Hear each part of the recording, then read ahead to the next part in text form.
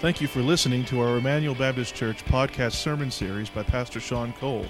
Emmanuel exists to display God's glory, declare God's gospel, and to disciple for God's Great Commission.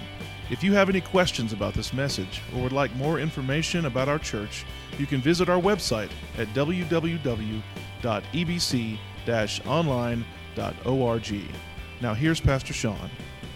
The rest of you, I want to invite you to open your Bibles to Judges chapter 4. Judges chapter 4.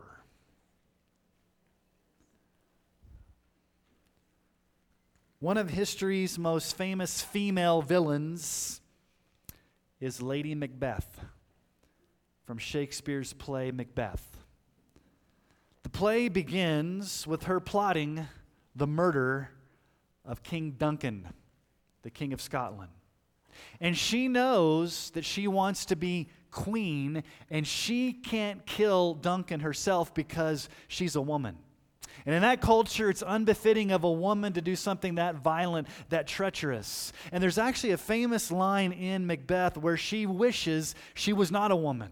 She wishes she didn't have the tenderness and compassion of a woman, that she was a man so she could do it herself, plunge that dagger into King Duncan's heart. And so she manipulates her husband, Macbeth, and she tries to persuade him to kill Duncan. And when he lingers and when he hesitates, she questions his manhood. She's a cunning, manipulative woman who wants to kill, but she can't because she is a woman. Now, Macbeth eventually does murder Duncan. But she, Lady Macbeth, is so overcome with guilt that by the end of the play, she's relegated to a shell of herself, and she's sleepwalking through the castle trying to get rid of this invisible stain of blood. And eventually, she commits suicide. So Lady Macbeth is a cruel, vindictive woman who wants to murder, wants to put the dagger in the chest, but because of the societal constraints of that time, because it's unbefitting of a woman to do something so violent, she channels her violence through her husband. Now, why do I bring up the violence of a woman and a dagger in the assassination of an enemy? Well, today we have another assassin, but it comes from the hand of a woman. Last week, I introduced to you the term, the nasties. Last week was a nasty. This week's another one. I'm glad you came back because we're going through the Bible this morning. So those nasties are those parts of the Bible that are racy, they're gory, they're confusing. They don't set well with our modern sensibilities. They can be a little bit graphic. And so here's today's point. If we could distill this passage down to a sentence, the main idea, here's the main idea of our passage. God alone gets the glory in salvation even through the sinful actions of responsible humans. Now, at first glance, this may not make sense. How can God get glory through the sinful actions of human agents? How does this happen? How do these things work together? Well, it's a theological term called compatibilism. Compatibilism takes two truths from the Bible and puts them side by side and says these two things are compatible. So what are these two truths that the Bible teaches? Number one, the Bible teaches that God is absolutely and meticulously sovereign over all things. But yet at the same time, the Bible also teaches that humans are responsible and they act freely according to their nature. Those two things are compatible. Now, how it all works out, we don't often know. God is sovereign in how he operates. Humans are free in how they operate. And sometimes humans do very sinful things and they're accomplishing what God wants to be accomplished. And in the end, he alone gets the glory, even through sinful actions of responsible humans. So I want us to explore how this plays out in Judges chapter 4. Really, Judges chapter 4 and 5 go together as a unit. Chapter 4 explains what happens. Chapter 5 is a song that is sung recounting what happens. We'll look at that next week. We don't have time to do both of them this morning. But I want to see this passage unfold in 4 scenes, 4 sections. Here's the first. We see, again, I keep telling you we're going to see this over and over. We see the repeated cycle of sin in verses 1 through 3. The repeated cycle of sin. So let's read this together. Judges chapter 4, verses 1 through 3. And the people of Israel again, there's that tragic word, again, did what was evil in the sight of the Lord after Ehud died. And the Lord sold them into the hand of Jabin, king of Canaan, who reigned in Hazor. The commander of his army was Sisera, who lived in Harosheth Hagoyim. Then the people of Israel cried out to the Lord for help, for he had 900 chariots of iron, and he oppressed the people of Israel cruelly for 20 years. Again, Israel does what's evil in the eyes of the Lord. And like I've said before, when a judge is alive, the people are on their best behavior. But when the judge dies, they go back to their old ways. Ehud has died. Remember last week, Ehud's the one that the left-handed assassin? He's died. And so now they're going back to their evil ways. Matthew Henry has said this: the land had rest 80 years. This was back under Ehud. The land had rest 80 years, which should have strengthened them in their faith. But on the contrary, it made them comfortable and unrestrained, and they indulged the lust that they thought the false gods would gratify.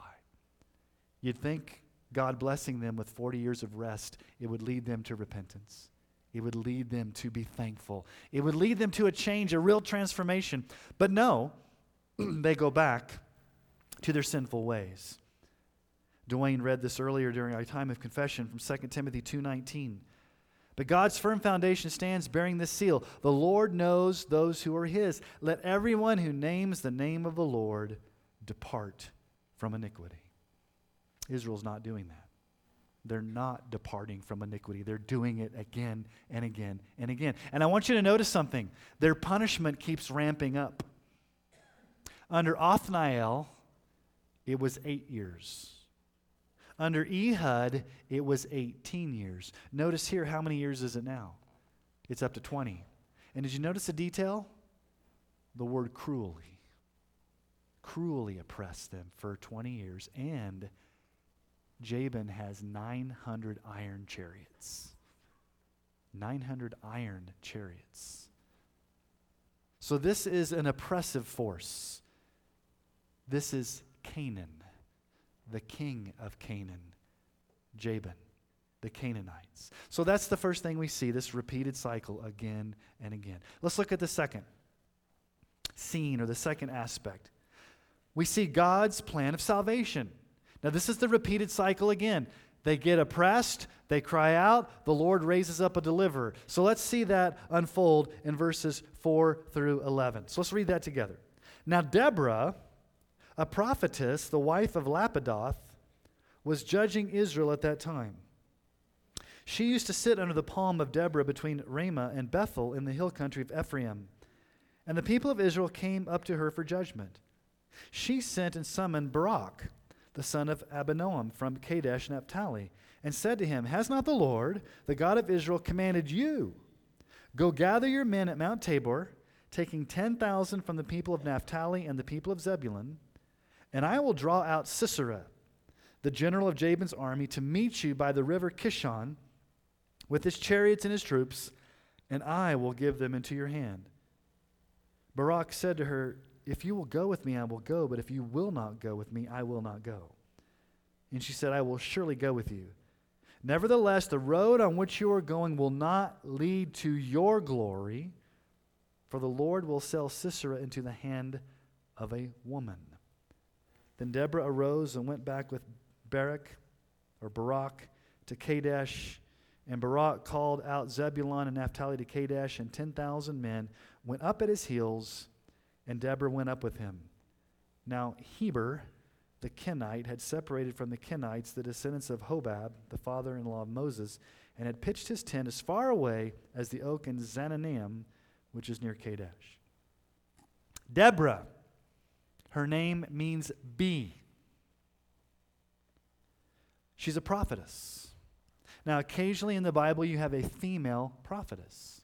Miriam, who was the sister of Moses, she was a prophetess back in Exodus 15. Anna, in the New Testament book of Luke, she's a prophetess. She's married to a man named Lapidoth. His name means torch.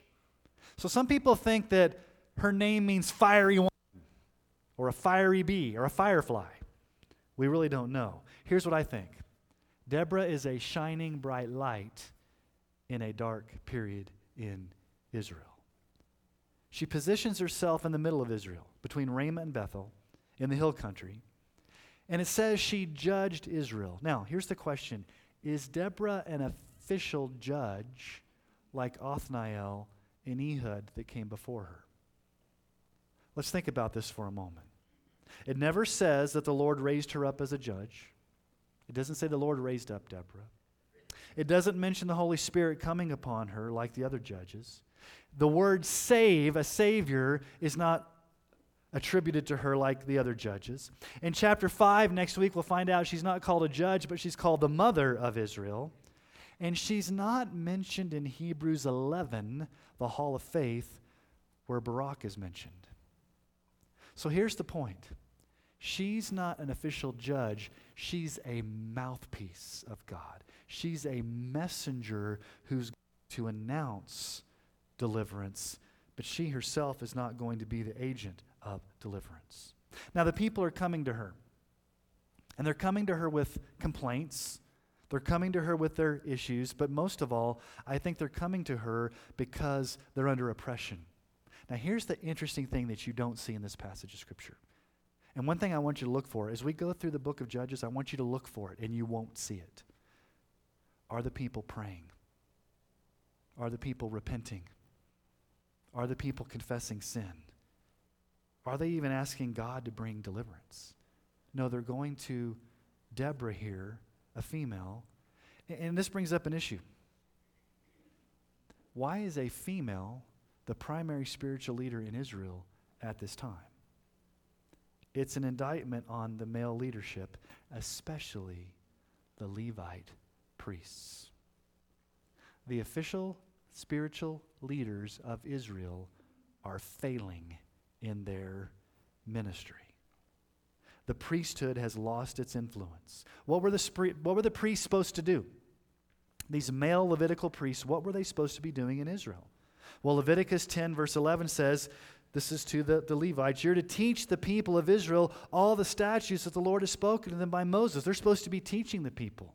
And then in 2 Chronicles 17:9, and they, the priests, taught in Judah, having the book of the law of the Lord with them. They went through about all the cities of Judah and taught among the people. Now, they were responsible to going into all of Israel, going from town to town, village to village, and to teach and spiritually lead the people.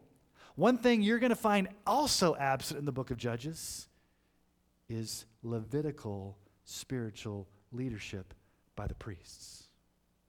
The people aren't praying, the people aren't seeking the Lord because the spiritual leaders aren't leading them to do it. They're abdicating their responsibility. They are AWOL.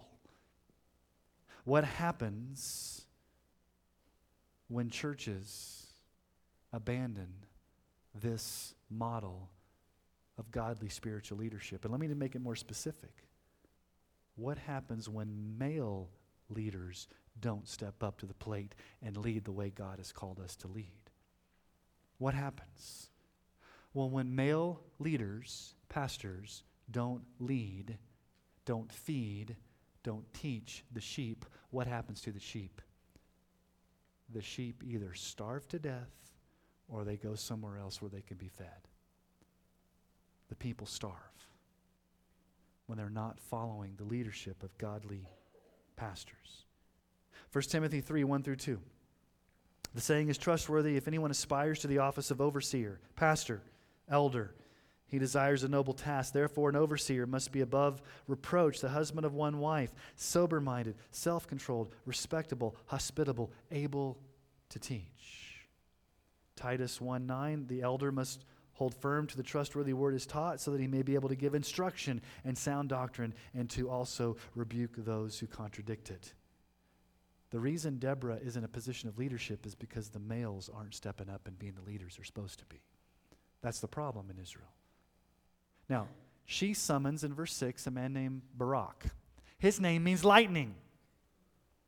Lightning. And she says, gather the two tribes, Naphtali and Zebulun, and go up on Mount Tabor and assemble your troops, 10,000 of them. Now, Mount Tabor was strategic militarily. It was about 2,000 feet above sea level. It was an important crossing in the northern area of Israel. And in verse 8, God promises that he's going to give them the victory. Notice that God is speaking through Deborah the prophet. And what does she say in verse 7?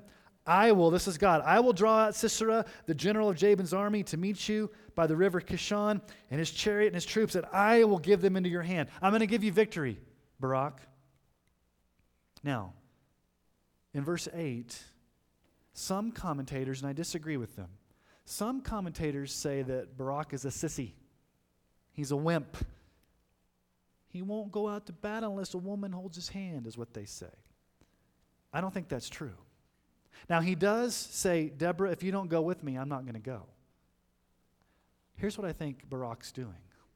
I think that he has a childlike faith that says, she's the only person I know that represents God. And if she's not going out into battle with us, I'm not going to go because I need the presence of God in my life. So he sees in Deborah the presence, the mouthpiece of God, and he wants her to go into battle so that he has that security that God's with him. But I want you to also think about something. Before you say that Barak is a coward or that he's a sissy, think about this. Maybe he, growing up in Israel this time, has never seen a godly male leader in his life. He's never had an example of what a man looks like. And so his default is, I'm going to follow this woman into battle because she's the only godly example I have in this culture. Remember, Deborah's a light. Her name means, or she's married to the man of light. And so she's going to lead, or God's going to lead them into battle. And in verse 9, you get a foreshadowing. What's her prophecy in verse 9? She gives a prophecy in verse 9. She said, and this is basically God and her saying, I will surely go with you. Nevertheless, speaking to Barak, the road on which you're going will not lead to your glory, for the Lord will sell Sisera into the hand of a woman. Barak, you're gonna go into battle, but you're not going to get glory for killing Sisera. A woman's going to kill Sisera. Now, at this point in the narrative, Barak's probably thinking that's going to be Deborah.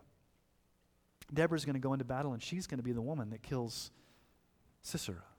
We really don't know. It's kind of shaky, shadowy. It's just a woman's going to kill him. And then from that point forward, just to kind of tip my hand here, she's not mentioned. Deborah's not mentioned from that point forward in the narrative. Now, verse 11 pops out of nowhere, and you find out this man named Heber the Kenite. You're like, what's verse 11? Heber the Kenite, all of a sudden. What is this all about? Well, Heber the Kenite, he's a Kenite, which means he's from the same tribe as Othniel and Caleb, related to Moses. And it says he pitched his tent as far away from his clansmen as he could.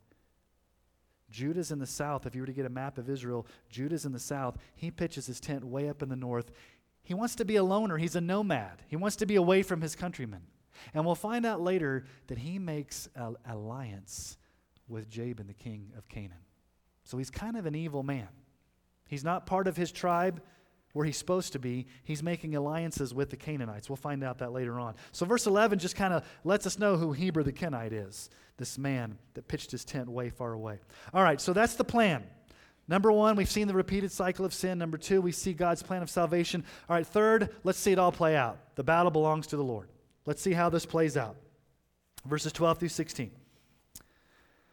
When Sisera was told that Barak, the son of Abinoam, had gone up to Mount Tabor, Sisera called out all his chariots, 900 chariots of iron, and all the men who were with him from Harosheth Hagoyim to the river Kishon. And Deborah said to Barak, "Up, for this is the day in which the Lord has given Sisera into your hand.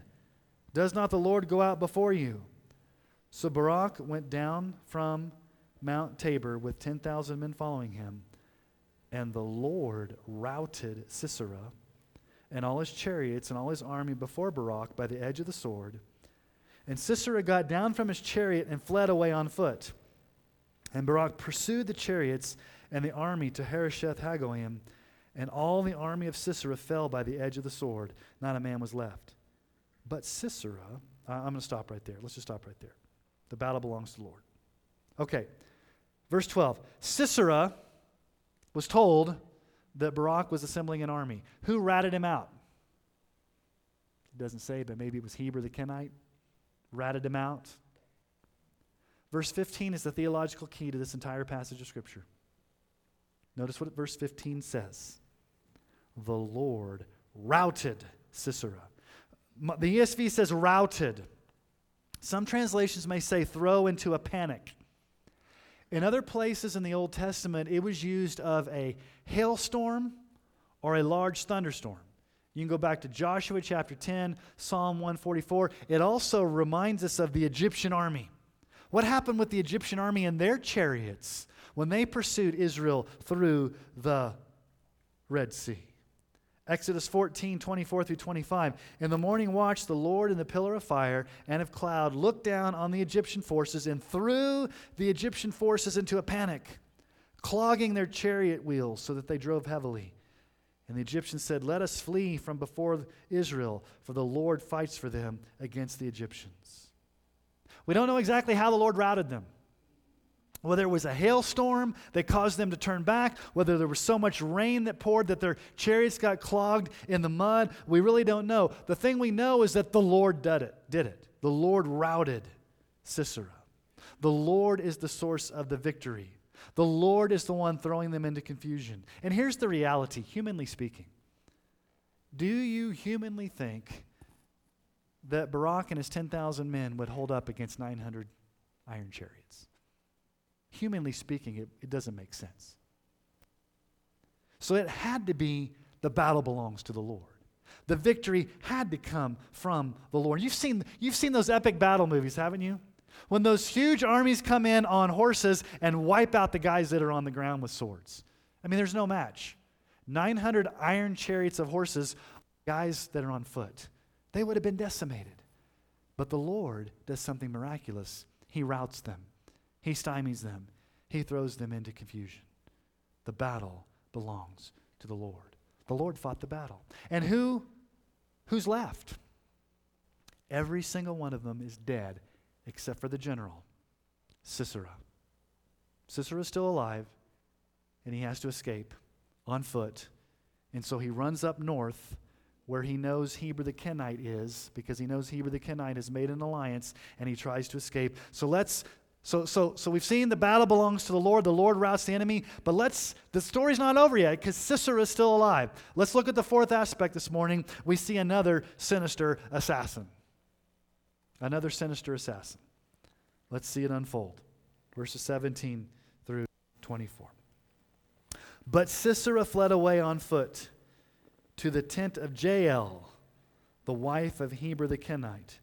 For there was peace between Jabin the king of Hazor and the house of Heber the Kenite. And Jael came out to meet Sisera and said to him, "Turn aside, my lord, turn aside to me, do not be afraid." So he turned aside to her into the tent, and she covered him with a rug. And he said to her, "Please give me a little water to drink, for I'm thirsty." So she opened a skin of milk and gave him a drink and covered him. And he said to her, "Stand at the opening of the tent, and if any man come and ask you, is anyone here, say no." But Jael, the wife of Heber, took a tent peg and took a hammer in her hand. Then she went softly to him and drove the peg into his temple until it went down into the ground while he was lying fast asleep from weariness. So he died. And behold, as Barak was pursuing Sisera, Jael went out to meet him and said to him, "Come, and I will show you the man whom you're seeking." So he went into her tent, and there lay Sisera dead with the tent peg in his temple. So on that day God subdued Jabin the king of Canaan before the people of Israel. And the hand of the people of Israel pressed harder and harder against Jabin the king of Canaan until they destroyed Jabin, king of Canaan. So that's another nasty. Some of you are like, I heard you go, ooh.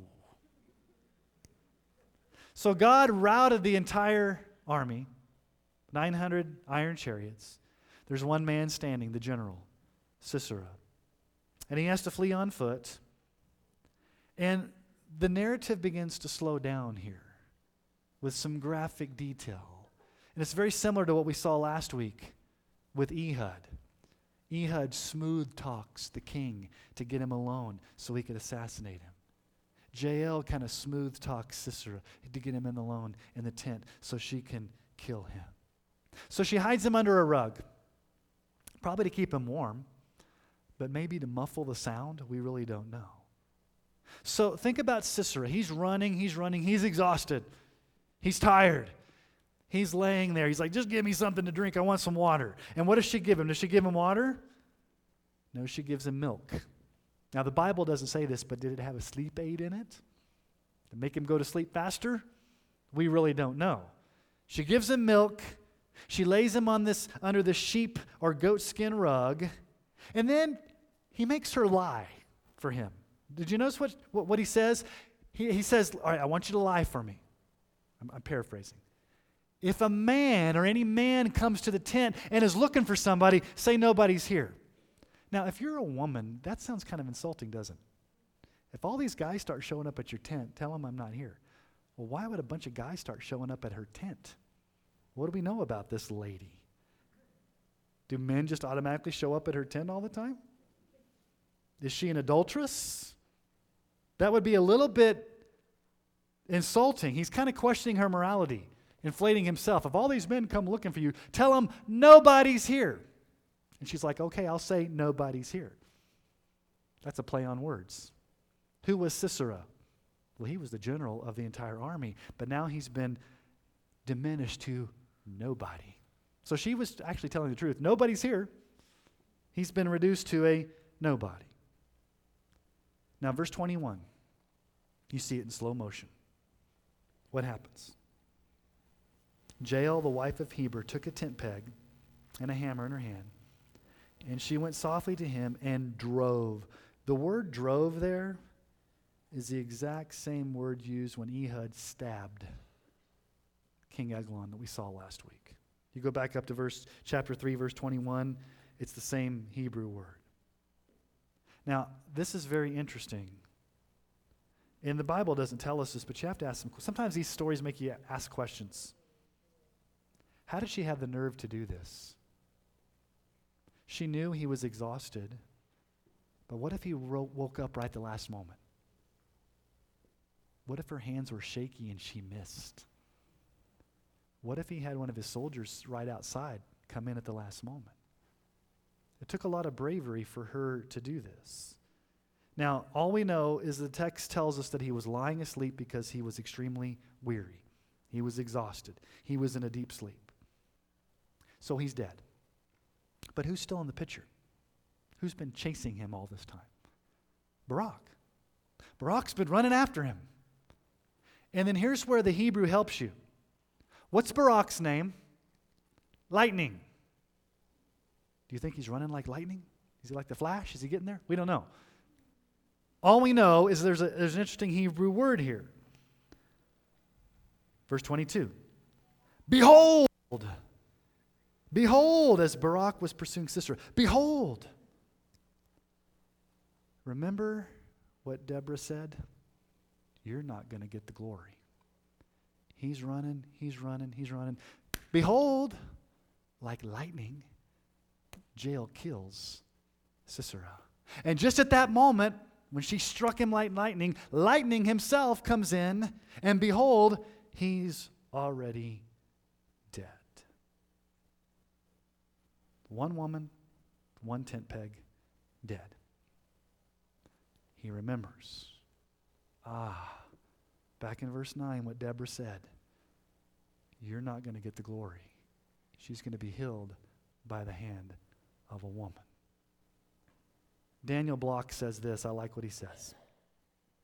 Barak is not only running after Sisera, he's running after glory. The final scene burst his egotistical balloon. He's running after glory, and he doesn't get the glory. A woman does. Now, how would Barak view Jael? The Bible, again, doesn't tell us this, but think about his attitude. If you're a man, she stole my glory. She did what I was supposed to do. How shameful that a woman killed a man that I was supposed to kill. Now, how are we supposed to view Jael? It's another nasty like last week. How are we supposed to handle these assassins that go in and kill people in very graphic ways? Well, as we'll see next week, she's celebrated and called blessed for what she did. Now, there's no hint that she assassinated Sisera for any spiritual reasons. Doesn't say she was doing it for Israel. We really don't know. She freely committed murder. And what she did was treacherous. But in the end, what did she do? She killed the enemy. And it was prophesied that she would do it, and it was part of God's sovereign plan, whether she knew she was a part of it or not. Did she know at that moment when she drove that tent peg into the temple of Sisera that she was fulfilling God's sovereign plan, God's predestined plan? How can she act sinfully to do what she wanted to do and yet at the same time fulfill God's sovereign plan? That's what I said at the very beginning. It's called compatibilism. She acted sinfully to do what she wanted to do, and it was all part of God's sovereign plan. Now, let's step back and ask a question. Who's the hero in this account? Is it Deborah? Is it Barak? Is it Jael? Who alone gets the glory in this story as the ultimate hero? Look at verse 23. So on that day, God subdued Jabin, the king of Canaan, before the people of Israel. God subdued. So if you take verse 23 and you take verse 15. Verse 15, the Lord routed Sisera. Verse 23, God subdued Jabin. You take those two words together, God alone gets the glory. And it's interesting, that word subdued. That word subdued in the Hebrew language sounds like this. I'll give you the Hebrew. Kana. It means to humiliate. I'll say it the way it would sound in Hebrew, kind of English version. The Lord kanad the king of Canaan. Kana sounds just like Canaan. It's from the same thing. You put it this way. The Lord humiliated the king of Canaan. The Lord kanad, or you can put it this way. The Lord Canaan, the king of Canaan. He humiliated him, subdued him. So who alone gets the glory? God. God alone routs the enemies. God alone routs our enemies. Who are our enemies? The world, the flesh, and the devil. God alone subdues and humiliates our enemy, Satan. And God alone is sovereign in our salvation and gets all the glory. Yet in the process, sinful humans do sinful things, and God accomplishes his purposes and gets the glory. Now, we may be bothered by this, as we were last week by the left-handed assassin. It goes against conventional wisdom. It's not a nice and neat narrative with a tidy ending. It's graphic, and it's a woman, of all things, doing something very violent and putting a tent spike through a guy's head and pegging him to the ground. But I want to remind you of something. Doesn't that just sound like how God does things? For his own glory? Listen to what Paul says in 1 Corinthians 1, 18 through 25. For the word of the cross is folly, or foolishness, literally in Greek, moronic, to those who are perishing. But to us who are being saved, it's the power of God. For it is written, I will destroy the wisdom of the wise, and the discernment of the discerning I will thwart. Where's the one who's wise? Where's the scribe? Where's the debater of this age? Has not God made foolish the wisdom of the world? For since in the wisdom of God the world did not know God through wisdom, it pleased God through the folly of what we preach to save those who believe. For Jews demand signs and Greeks seek wisdom, but we preach Christ crucified, a stumbling block to Jews and folly to Gentiles. But to those who are called, both Jews and Greeks, Christ the power of God and wisdom of God. For the foolishness of God is wiser than men, and the weakness of God is stronger than men.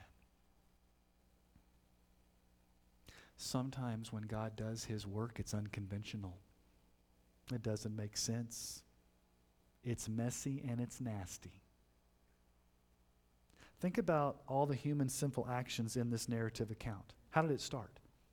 Israel, again, did what was evil in the eyes of the Lord. Jabin was an evil king of Canaan.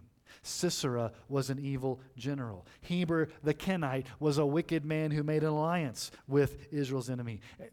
For whether we like it or not, Jael violently assassinated a man. Yet, in all of this, who gets the glory? God, because he saved his enemies. Let me ask you a question. What was the greatest act of evil the world has ever known? The cross. The crucifixion by the hands of sinful men. In the cross of Christ, wicked men did the most wicked of actions, but do you know that it was part of God's predestined plan? Peter tells us in Acts 2, 22 through 23. Men of Israel, hear these words. Jesus of Nazareth, a man attested to you by God with mighty works and wonders and signs that God did through him in your midst, as you yourselves know. This Jesus, delivered up according to the definite plan and foreknowledge of God, you crucified and killed by the hands of lawless men. You crucified him. You're responsible. You acted evilly, but it was God's predetermined plan. You're doing what you freely wanted to do, but in the freeness of your sin, you're doing exactly what God wanted to happen, the crucifixion of his Son.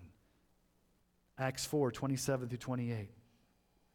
For truly in this city there were gathered together against your holy servant Jesus, whom you anointed, both Herod and Pontius Pilate, along with the Gentiles and the peoples of Israel, to do whatever your hand and your plan had predestined to take place. There's 4 people that Peter lists here that are responsible. There's Herod, there's Pilate, there's the Roman soldiers, and there's the Jewish leaders. And they're all acting freely, sinfully, to do what they want to do, but they're doing God's predestined plan to crucify Jesus. And in the end, who alone gets the glory? God alone gets the glory. How God gets the glory is sometimes messy. And sometimes from our perspective, it may look ugly. It may have unconventional methods, but God doesn't have to do things the way we want him to do. He can do it however he wants to. Because may I remind you of Deuteronomy 29:29. The secret things belong to the Lord our God, but the things that are revealed to us belong to us and to our children forever, that we may do all the words of his law. Let's let God worry about the messy things that he alone is in charge of. And let us be thankful for something in our salvation. Remember how the Lord routed the enemies? The Lord subdued the enemies, probably causing them to get stuck in the mud. The chariot stuck in the mud, in the mire, to destroy the Canaanite army. I want you to think about something. God has every right to destroy you and me and keep us stuck in the mud of our sin, because we're just as sinful as the Canaanites. You don't get a free pass. We're all rebel sinners, and we were once enemies of a holy God, and we deserve nothing but justice and hell. We don't deserve to be saved. As a matter of fact, we deserve to be routed and subdued and humiliated. But listen to the hope of Psalm 40. This is how we began our worship service.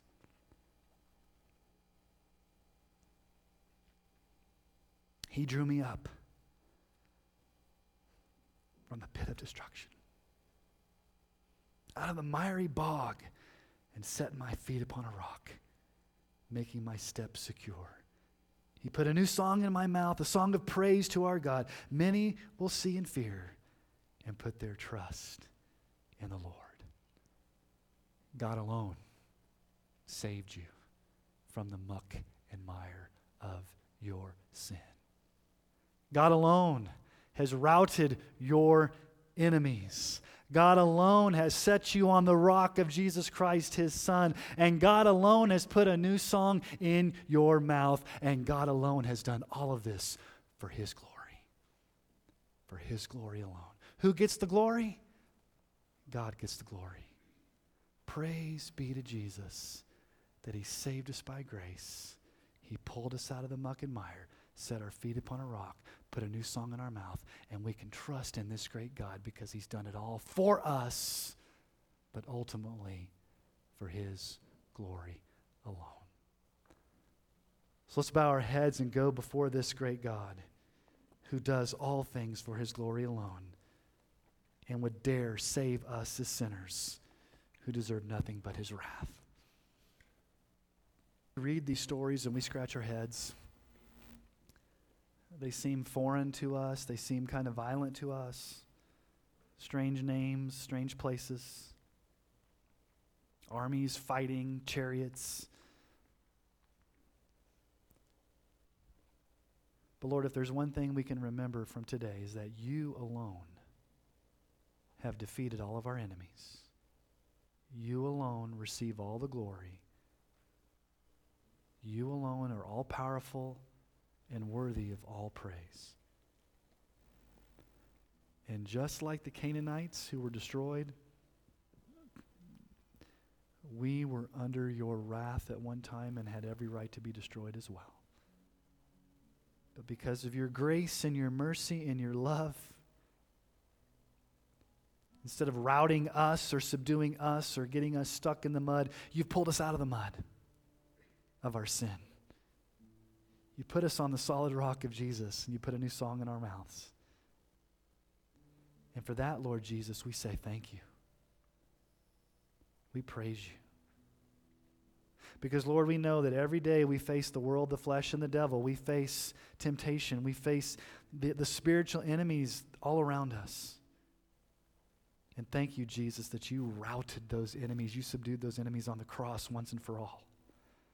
And You rose again victoriously from the grave. And You're alive today as King of Kings and Lord of Lords, ruling and reigning and subduing all of our enemies. And we can live every day confidently knowing that the battle belongs to the Lord. Lord, help us to live in that victory. Help us to live in that reality. Help us not be like Israel that keeps going back and back to sin over and over again. Let us look to You as the only one to receive glory. We love You, Jesus. We thank You. May You alone receive the glory in our lives this week as we live for You. And we ask this in Jesus' name. Amen.